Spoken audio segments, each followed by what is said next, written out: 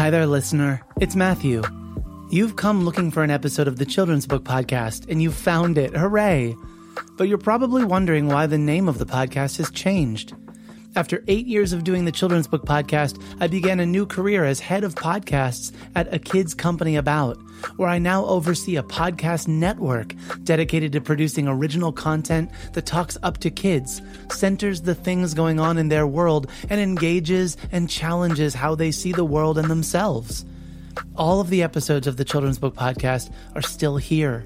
But now, if you're subscribed, you'll get new episodes of Worth Noting, a kids podcast about current events, hosted by me.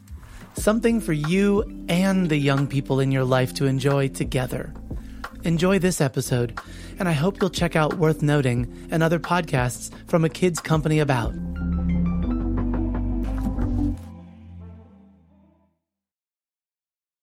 Support for the Children's Book Podcast comes from listeners like you. Learn how you can support the show and get exclusive access to podcast episodes not released to the public by visiting patreon.com/Matthew C. Winner.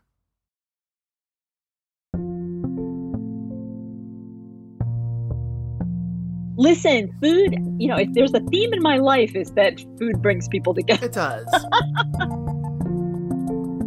It all came together with a single throwaway line from a play by William Shakespeare. This is the Children's Book Podcast, episode number 559. I'm your host, Matthew Winner. Today I am joined by Rajani LaRocca, author of Midsummer's Mayhem. Mimi, the main character in Rajani's middle grade debut, enters a baking competition at her town's newest sweet spot, but things aren't quite as they appear. The baked goods they sell are awful and overpriced. The employees seem to be speaking exclusively in rhyme, and crowds of locals are inexplicably showing up in droves for the bakery's latest confections. Mimi's dad is a food writer and has just returned from a trip abroad, but he won't be any help to her because he's not acting himself, though Mimi seems to be the only one to notice. He has completely lost his sense of taste? Well, it's not long before everyone around her is just acting off, but Mimi is determined to let nothing distract her from creating the most inventive and memorable treats this bakery has ever known. We've got to make Puffy Faye proud. I've been waiting a long while to read this book, and it's just so good. There's no way I could resist kicking off the new year with a read so sweet. Please welcome my guest, Rajani LaRocca, author of Midsummer's Mayhem. Hi, I'm Rajani LaRocca. My pronouns are she, her, and hers. And I am an author of middle grade books and picture books. And I'm also a doctor, and I live in the Boston area. Yay! Rajani, I'm glad you're here. Before you say the and, can you tell me what kind of a doctor you are? I am an internal medicine doctor. I'm a primary care doctor. So I take care of adults. Nice. As a doctor, but I take care of children as a writer. Oh, that's the greatest phrase! And we're done. Oh my word, that's the sweetest phrase. I take care of adults as a doctor, but kids as a writer. Yes. Well, I'm so glad that we've connected. We connected through New England SCBWI. And yes. Is that where we first connected, or was it over the internet? It doesn't really matter, but I think it was at New England SCBWI. I think I had probably known you on Twitter, and then we had run into each other and had one of those very exciting, oh my word, it's you! I see your name tag. Yes, exactly. That was you and Anne Braden. I had the same thing with Anne Braden. I was like, oh my word, and you're wearing octopi on your dress. Yes. She definitely dressed to match her book. Yeah. So yes. Since then, you've had a middle grade novel come out, and you've got picture books on the way. Yes. Midsummer's Mayhem. Yay. Yes. You want to book talk Midsummer's Mayhem for folks that haven't read it yet? Yes. So it can be described as an Indian American middle grade mashup of A Midsummer Night's Dream and competitive baking.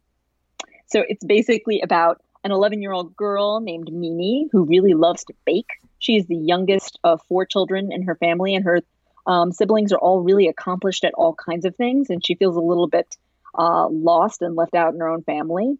But then she hears about a baking contest at a local cafe, and she thinks that if she could just win this contest, she can finally prove that she's not the least talented member of her family. But then her dad, who is a food writer, comes back from a business trip, and he can't tell the difference between delicious food and disgusting, and he just kind of eats everything in sight. And without his help, Mimi doesn't know how she could possibly win the contest. She follows some mysterious music into the woods behind her house, and she meets a boy. Yes, very mysterious. She meets a boy who loves to bake, just like her. And together, they find all these ingredients in the woods, and then they bake with them. And then everyone around her starts acting really weird. So Mimi has to figure out what's wrong with everyone. Can she fix it? And can she win the contest?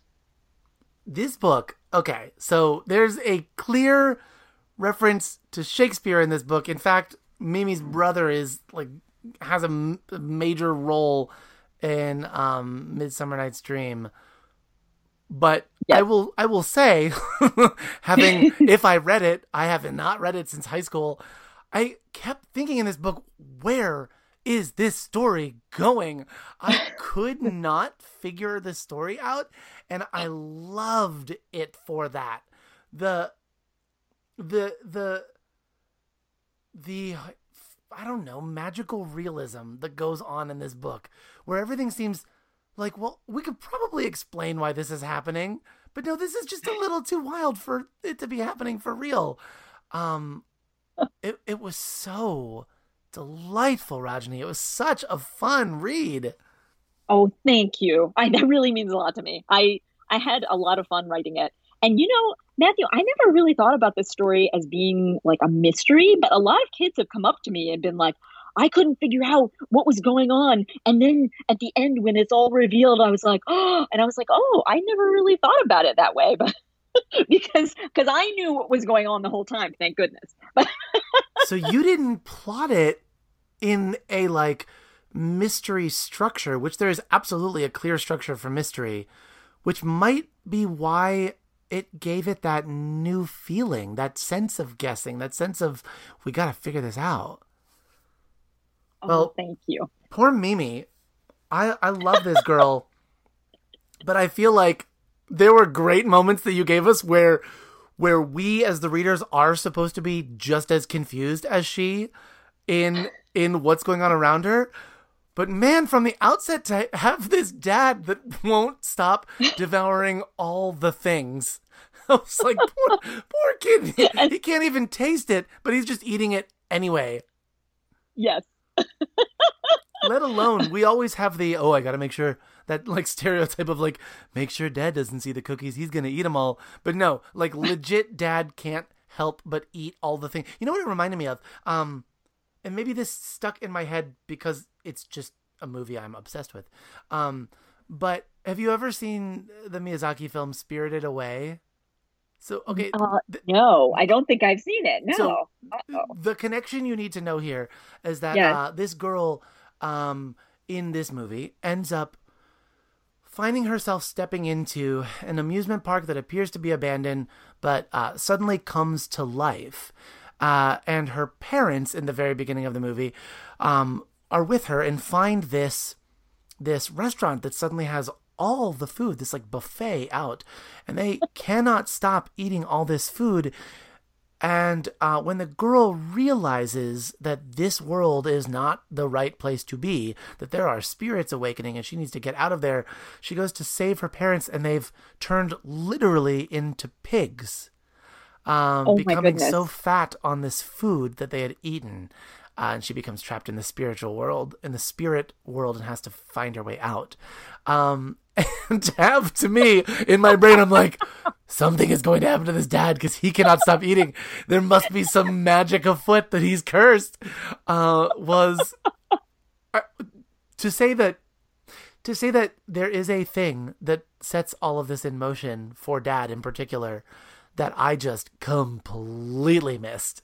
Makes me feel like, oh, good. The kids also missed it. Thank goodness. Some of them missed it. Oh, Because yay. Oh, good. Yeah, that's so funny that you said that. Because yeah, when you write something, you always worry that like you've put too many clues as to what's going on, or, you haven't put enough clues. But I'm glad to hear that you were wondering, but it still made sense when you found out what had happened. I So, wonder, I wonder, Rajani, if it's that you put in so many red herrings that I just couldn't. I was like, well, now, I thought we were worried about Dad, but now we're worried about the two sisters, who suddenly these boys are like straight up doing romantic, crazy things with them. It's not a prank. What in the world is going on?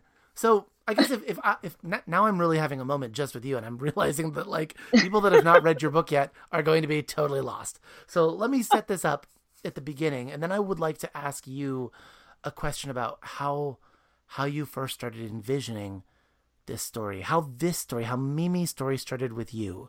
Because for me, the moment that really hooked me was this new bakery opens in town for Mimi. Mimi goes in and gets to taste these cupcakes, and they're awful. So this notion of a fine bakery opening up on Main Street that serves terrible food at an overpriced terrible food, I should put it that way, yes. was so funny. But to know that they are having a food contest, I was like, oh, this is really funny. They're baiting young chefs to have a food contest so that they can figure out how to bake food. What a great way to prey on children. This awful bakery. Like, what a funny twist on the Chitty Chitty Bang Bang story or something, like luring children, but instead of having them bake for them. And then having this also in that way set a story for Mimi to have her pursue what does it mean to cook from the heart, to put yourself into what you bake, not just bake something people will enjoy, but bake something that will make people remember you, or make them ponder all the things that you are pondering or remembering when you make that food. That's where we start. So I wonder, Rajani, if that's where you also started with Mimi. Oh, yes. So I will tell you the bizarre way I came to this story. When I was a kid, my dad didn't travel very much, but sometimes when he did, he was gone for up to a week. So I had a very overactive imagination, and I'm an only child. When he came back from a long trip, I wondered to myself, what if the person who came back wasn't actually him, but somebody who looked exactly like him? Like, how would I know the difference?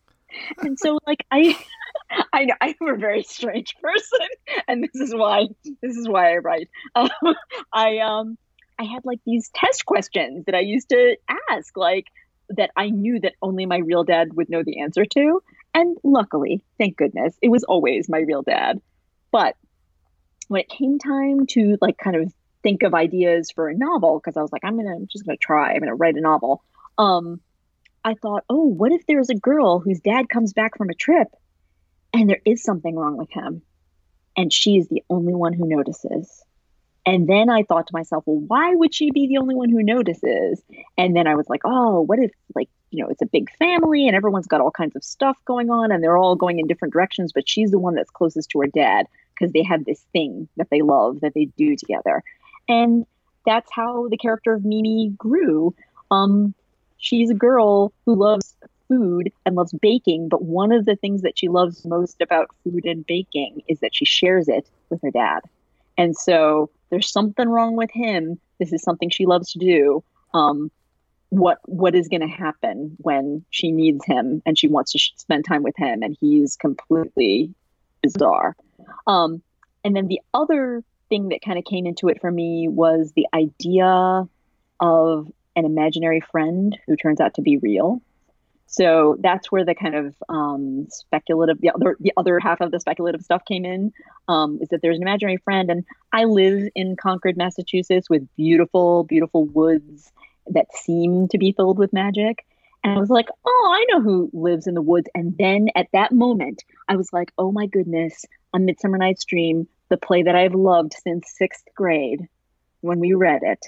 Um, there is a line from A Midsummer Night's Dream that can connect directly to this sweet character that I was working on. And that's how it kind of came together. What is that line?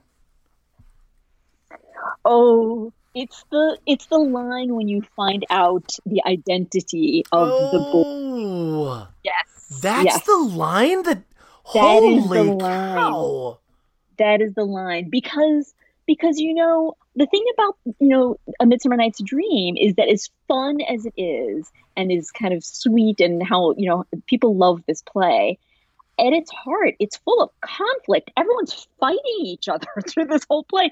Titania is fighting Oberon, and Theseus and Hippolyta have only just gotten together, and it's because he defeated her literally in a war. And it's like, okay, well, now we're going to get married. And then Hermia is fighting with her father about who she should marry, and Helena is fighting with Hermia because she likes the guy that Hermia, that likes Hermia. So there's all this conflict, and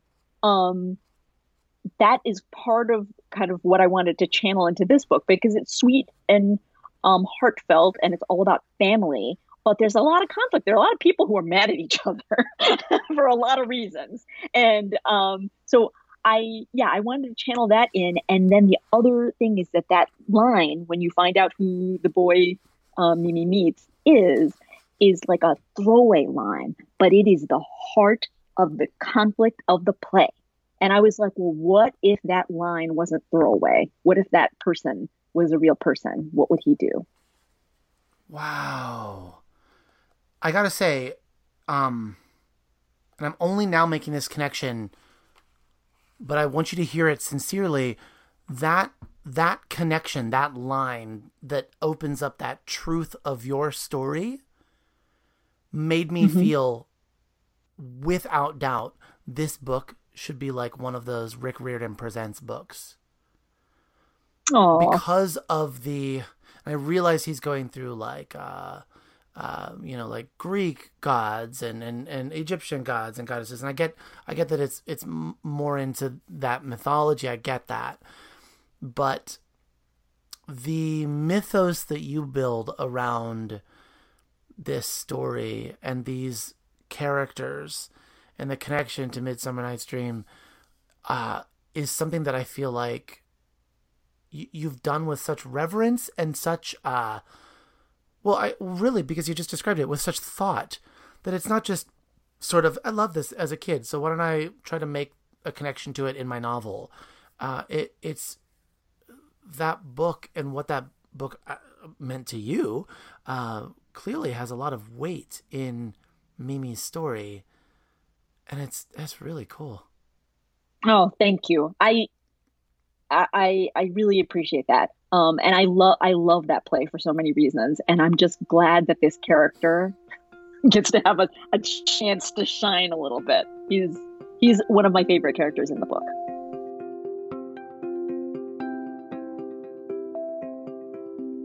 The Children's Book Podcast is sponsored by Libro FM Audiobooks. So, I know many of you have been listening for some time, and you know that I am obsessed with audiobooks. And the reason why that is because, one, I can listen to them wherever I go, and two, because frankly, I'm a terribly slow reader, and three, the only time in the day that I've really been able to carve out time to read is after a long day of teaching, after we've prepared dinner for the kids, and we've bathed them, and we've sent them to bed at the very end of the night. That's when I can read, and it is hard to read and get through a novel at that pace. So, thankfully, we have audiobooks. Now you've got lots of options when it comes to buying audiobooks, but what if you could support local bookstores at no extra cost to you?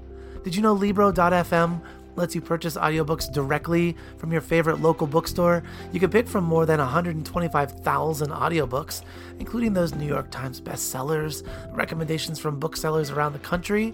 With Libro.fm, I get the same audiobooks at the same price as the largest audiobook company out there, but I'm part of a much different story, one that supports community. Listeners of the Children's Book Podcast can get a 3-month audiobook membership for the price of 1 month. Go to Libro FM, that's Libro.fm, and enter WINNER. With each listen, take pride in knowing that you're supporting local bookstores.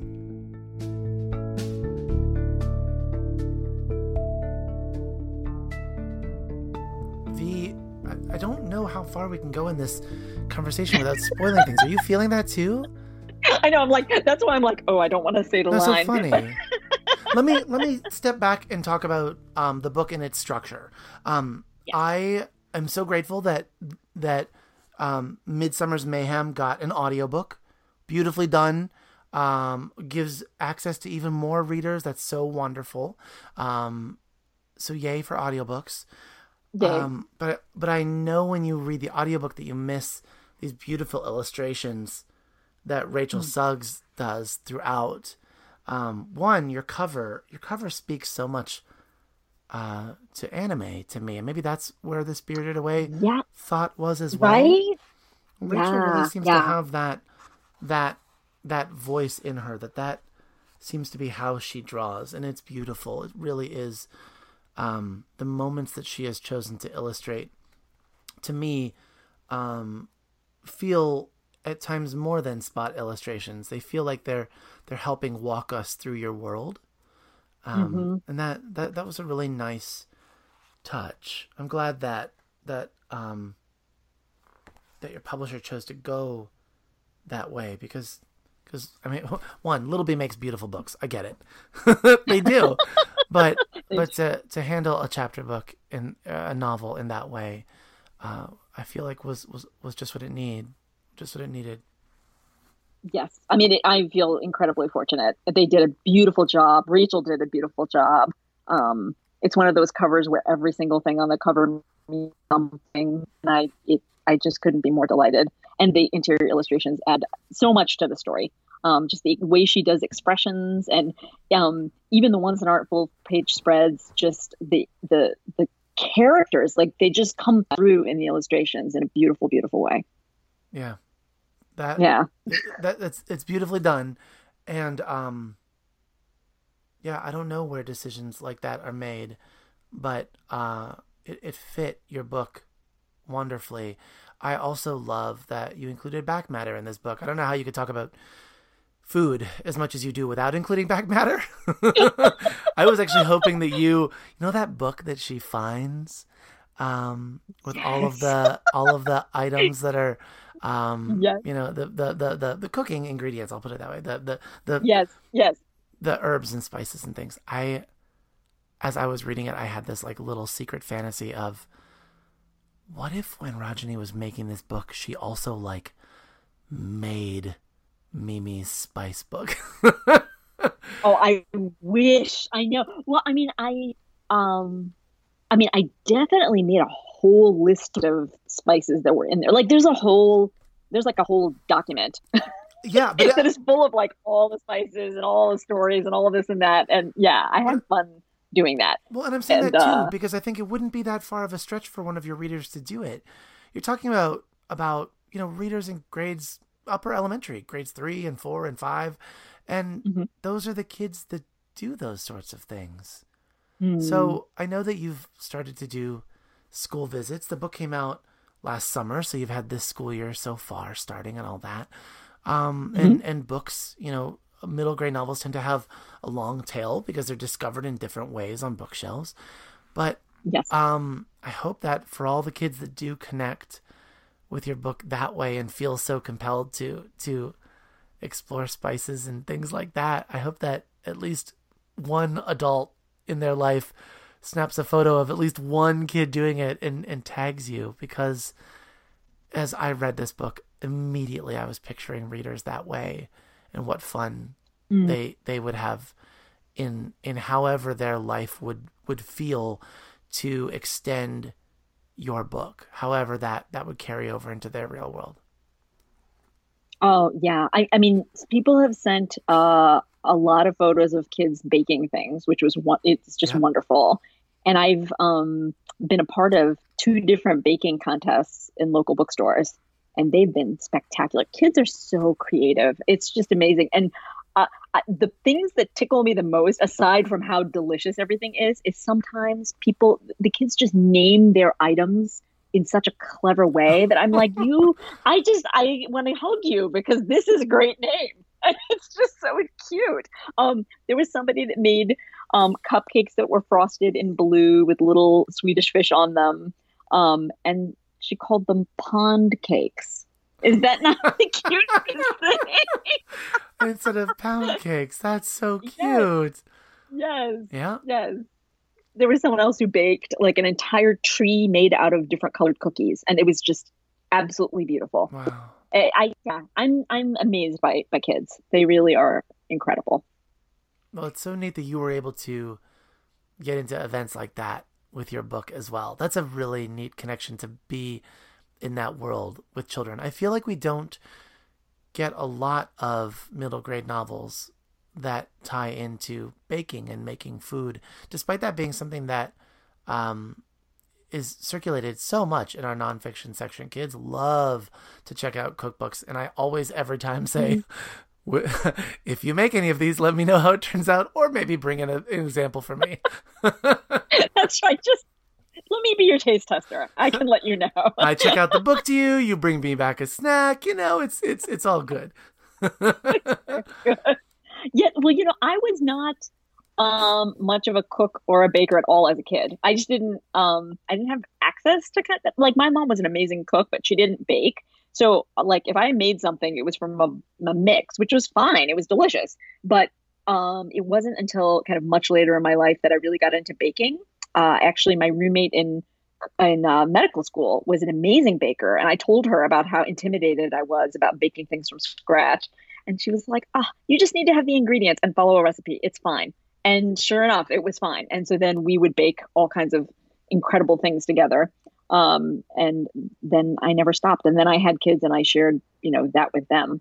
And we had a ball coming up with the recipes in this book. We really, really did. That's so and cool. This goes back to kind of like why this is uniquely my book is because I literally took desserts that I loved as a kid and I turned them into baked goods. And there was a lot of trial and error, and some of it was really bad, but most of it was at least edible. And then I think the final products were really delicious. So yeah, there are things that I know that this is like stuff you researched or knowledge that you have or whatever, but there are things that Mimi says in this book and ingredients that she tries where I'm like, I have never thought of baking that way before, where she talks about balancing the sweet with the bitter or doing this or having that added. When we mentioned the book of all the herbs, I should say that this is a book that says, you add this for memory, you add this for joy. And that there's a lot to that different flavors can help us reminisce and feel different emotions. And I feel like more than just a book about, ooh, I'm so hungry because you're always talking about food. This is a book that I think really respects food in a deep way, right? Like the word I wanted to say was like from a cultural standpoint, but I mean that as a cultural, like the culture of people that like to bake. Not just to say we should get into talking about Mimi and India and those connections, but I also just mean food culture. And how beautifully you pay homage to that. Oh, thank you. I really do. I guess one of the kind of prevailing themes in everything I write, almost everything I write has food in it. And I really do think that when I think about my own childhood, a lot of my fondest memories are around a table having a meal with the people that I love. And of course, most of it is about the people. But some of it is about the food. Like, when you get homesick for your mom's cooking, or when you smell something and it triggers a memory, that is something that, is so visceral to all of people, to all people. And then, you when you go to a really fine restaurant or a great bakery or something like that, and you eat the food that an expert prepares with intent, like they prepare it with an intention, and you have an experience that was intended by somebody else. I think that's a kind of magic, and I that's what I tried to capture in the book. That's neat. That sense of magic being everywhere in the world. We just see it come out in different places. Can you walk me through this book's connection with India, both with your decision to make Mimi's family Indian, but also with connecting to India itself and to Shakespeare's story and rooting it in India. Yeah. So I made Mimi's family like my own family, which is one parent is Indian, her mom is Indian, and her dad is not. And part of why I wanted to do that is because families like mine are all over the place, and we are, we're just like your neighbors. We're the people you go to school with. And I wanted my book to reflect that, our own experience. And the other thing that I wanted to do, and I, very deliberately, is that it's, being half Indian is not an issue. It's not a problem. It's not anything she has to overcome. It's not like, it's not an obstacle for her. It is something that adds, a different kind of richness to her life. She's got relatives that are not all in this country, and she remembers visiting them and wishes she could visit them again. The influences of the food from India are pretty strong in the book. So, there are several scenes where people are eating like around a table in their family. And while they're not always eating Indian food, they sometimes are. And that's just part of her life too. And those tastes and those flavors are something that is just part of who Mimi is. And then, like I mentioned, some of the food that I describe in this book is literally stuff that I just I make or my mom made, and it has a real deep connection to me as a person. And then taking some of those things, like desserts especially, and finding a way to kind of combine them with this more kind of Western baking style. Was a fun challenge for me. And it's a metaphor for kind of the life that I've led growing up in this country as an immigrant, and kind of melding the place where my family came from with the place where I grew up and where I'm raising my children. Nice. Visibility. Yeah. Yeah. Yeah. I am so glad to have your story seen in that way in Mimi, but also just that, I don't know, there were just things in this, whenever I read a book that is not my own experience, and I'd like to think all readers go through the same thing, but when you're reading a book where you're seeing a family that's not quite the same as yours, or you're hearing words that are not quite the same words that you heard growing up, that just sort of makes you lean in a little bit more, makes you pay attention a little bit more closely. And I'm really grateful for that. I'm really grateful also that things turn out okay for Mimi and her family. Yes. Let me be clear with that too. But yes, yeah. But yeah. No, it's good. It's really good. And it made me think, if I could just totally out this, reading this book also made me think about going out to dinner with you, Rajani, when we went out to the dinner at the conference and being around the table with other people, and just having before I even mention anything on the menu, having you say no, we're going to order all these things. Let me tell you what we're ordering. And just having someone, oh, I hope I wasn't too bossy. No, having someone care about food so much that they say, let me tell you what we're going to have. I know that this will be great. I thought that was wonderful. You also, I don't know. I also remember walking away. We went to an Indian restaurant. Just to quantify what I'm about to say next, that we were talking about levels of spiciness, and you were like, well, I don't know how we even said it. If you're talking about like, is it going to be spicy for you, or is it going to be like Indian level spicy? I was like, that's amazing. I've never heard that phrase before.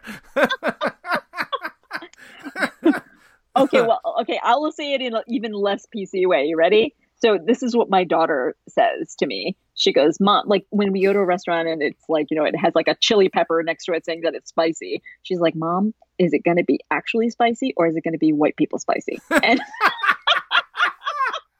yep. I'll take it. And I'm like, okay, I will taste it and I will let you know. Oh, that's so good. Yeah, it's very funny. I'm very much blushing right now, which is a good place to be. Yeah, Rajani, thank you for your book. It's wonderful. Thank you for sharing with me and for sharing it with all of us. And just all the things that we said tonight together, but all those things that I've been feeling that have gotten to be just mine, that have stuck with me while reading Mimi's story, that have made me see you in new ways and respect you even more deeply than I have before. I love the writer that you are, and I can't wait to read what comes next. Thank you. Thank you for being in my life.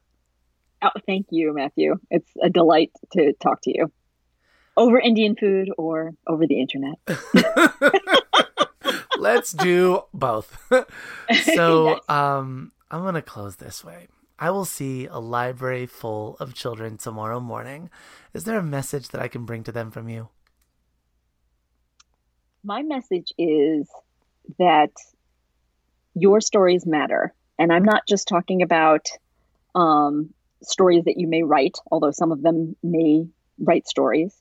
It's also the stories that you sing and that you play and that you draw and that you enact on a field, because we're all telling each other and ourselves stories all the time.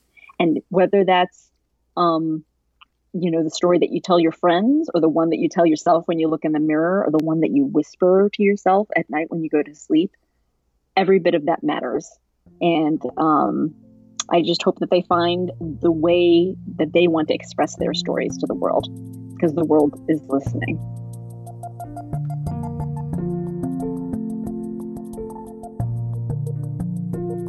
The Children's Book Podcast is recorded and produced by me, Matthew Winner, in my library studio in Ellicott City, Maryland. You can subscribe to the podcast and access the archive of over 550 episodes at MatthewCWinner.com/podcast. Our theme music is by Poddington Bear, care of the Free Music Archive. All views and opinions expressed on the show are those of the individuals and do not reflect the ideas or viewpoints of the publishers of the books referenced. Want to help out the show?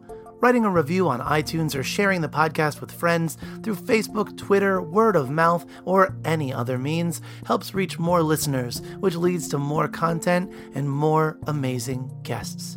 And that's a very good thing indeed.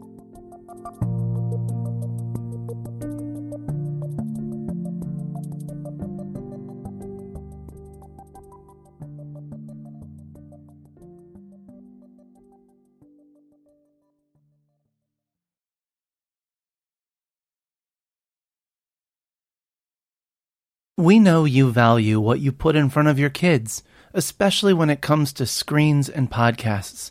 That's why we're excited to share a new podcast from our friends at Sleepiest, creating bedtime stories to help your kids fall asleep fast. Hello, Abby here. If you've got children and find bedtime's a struggle, I'd like to tell you about Coco Sleep, a children's story podcast designed to make bedtime a dream. Coco Sleep turns a chaotic bedtime into cozy bonding time. The stories are delivered in a pace that gently slows. Rumour has it that no one's ever heard an ending. So search Coco Sleep on your favourite podcast app and let's make bedtime a dream. That's KOKO Sleep, and I'll see you there.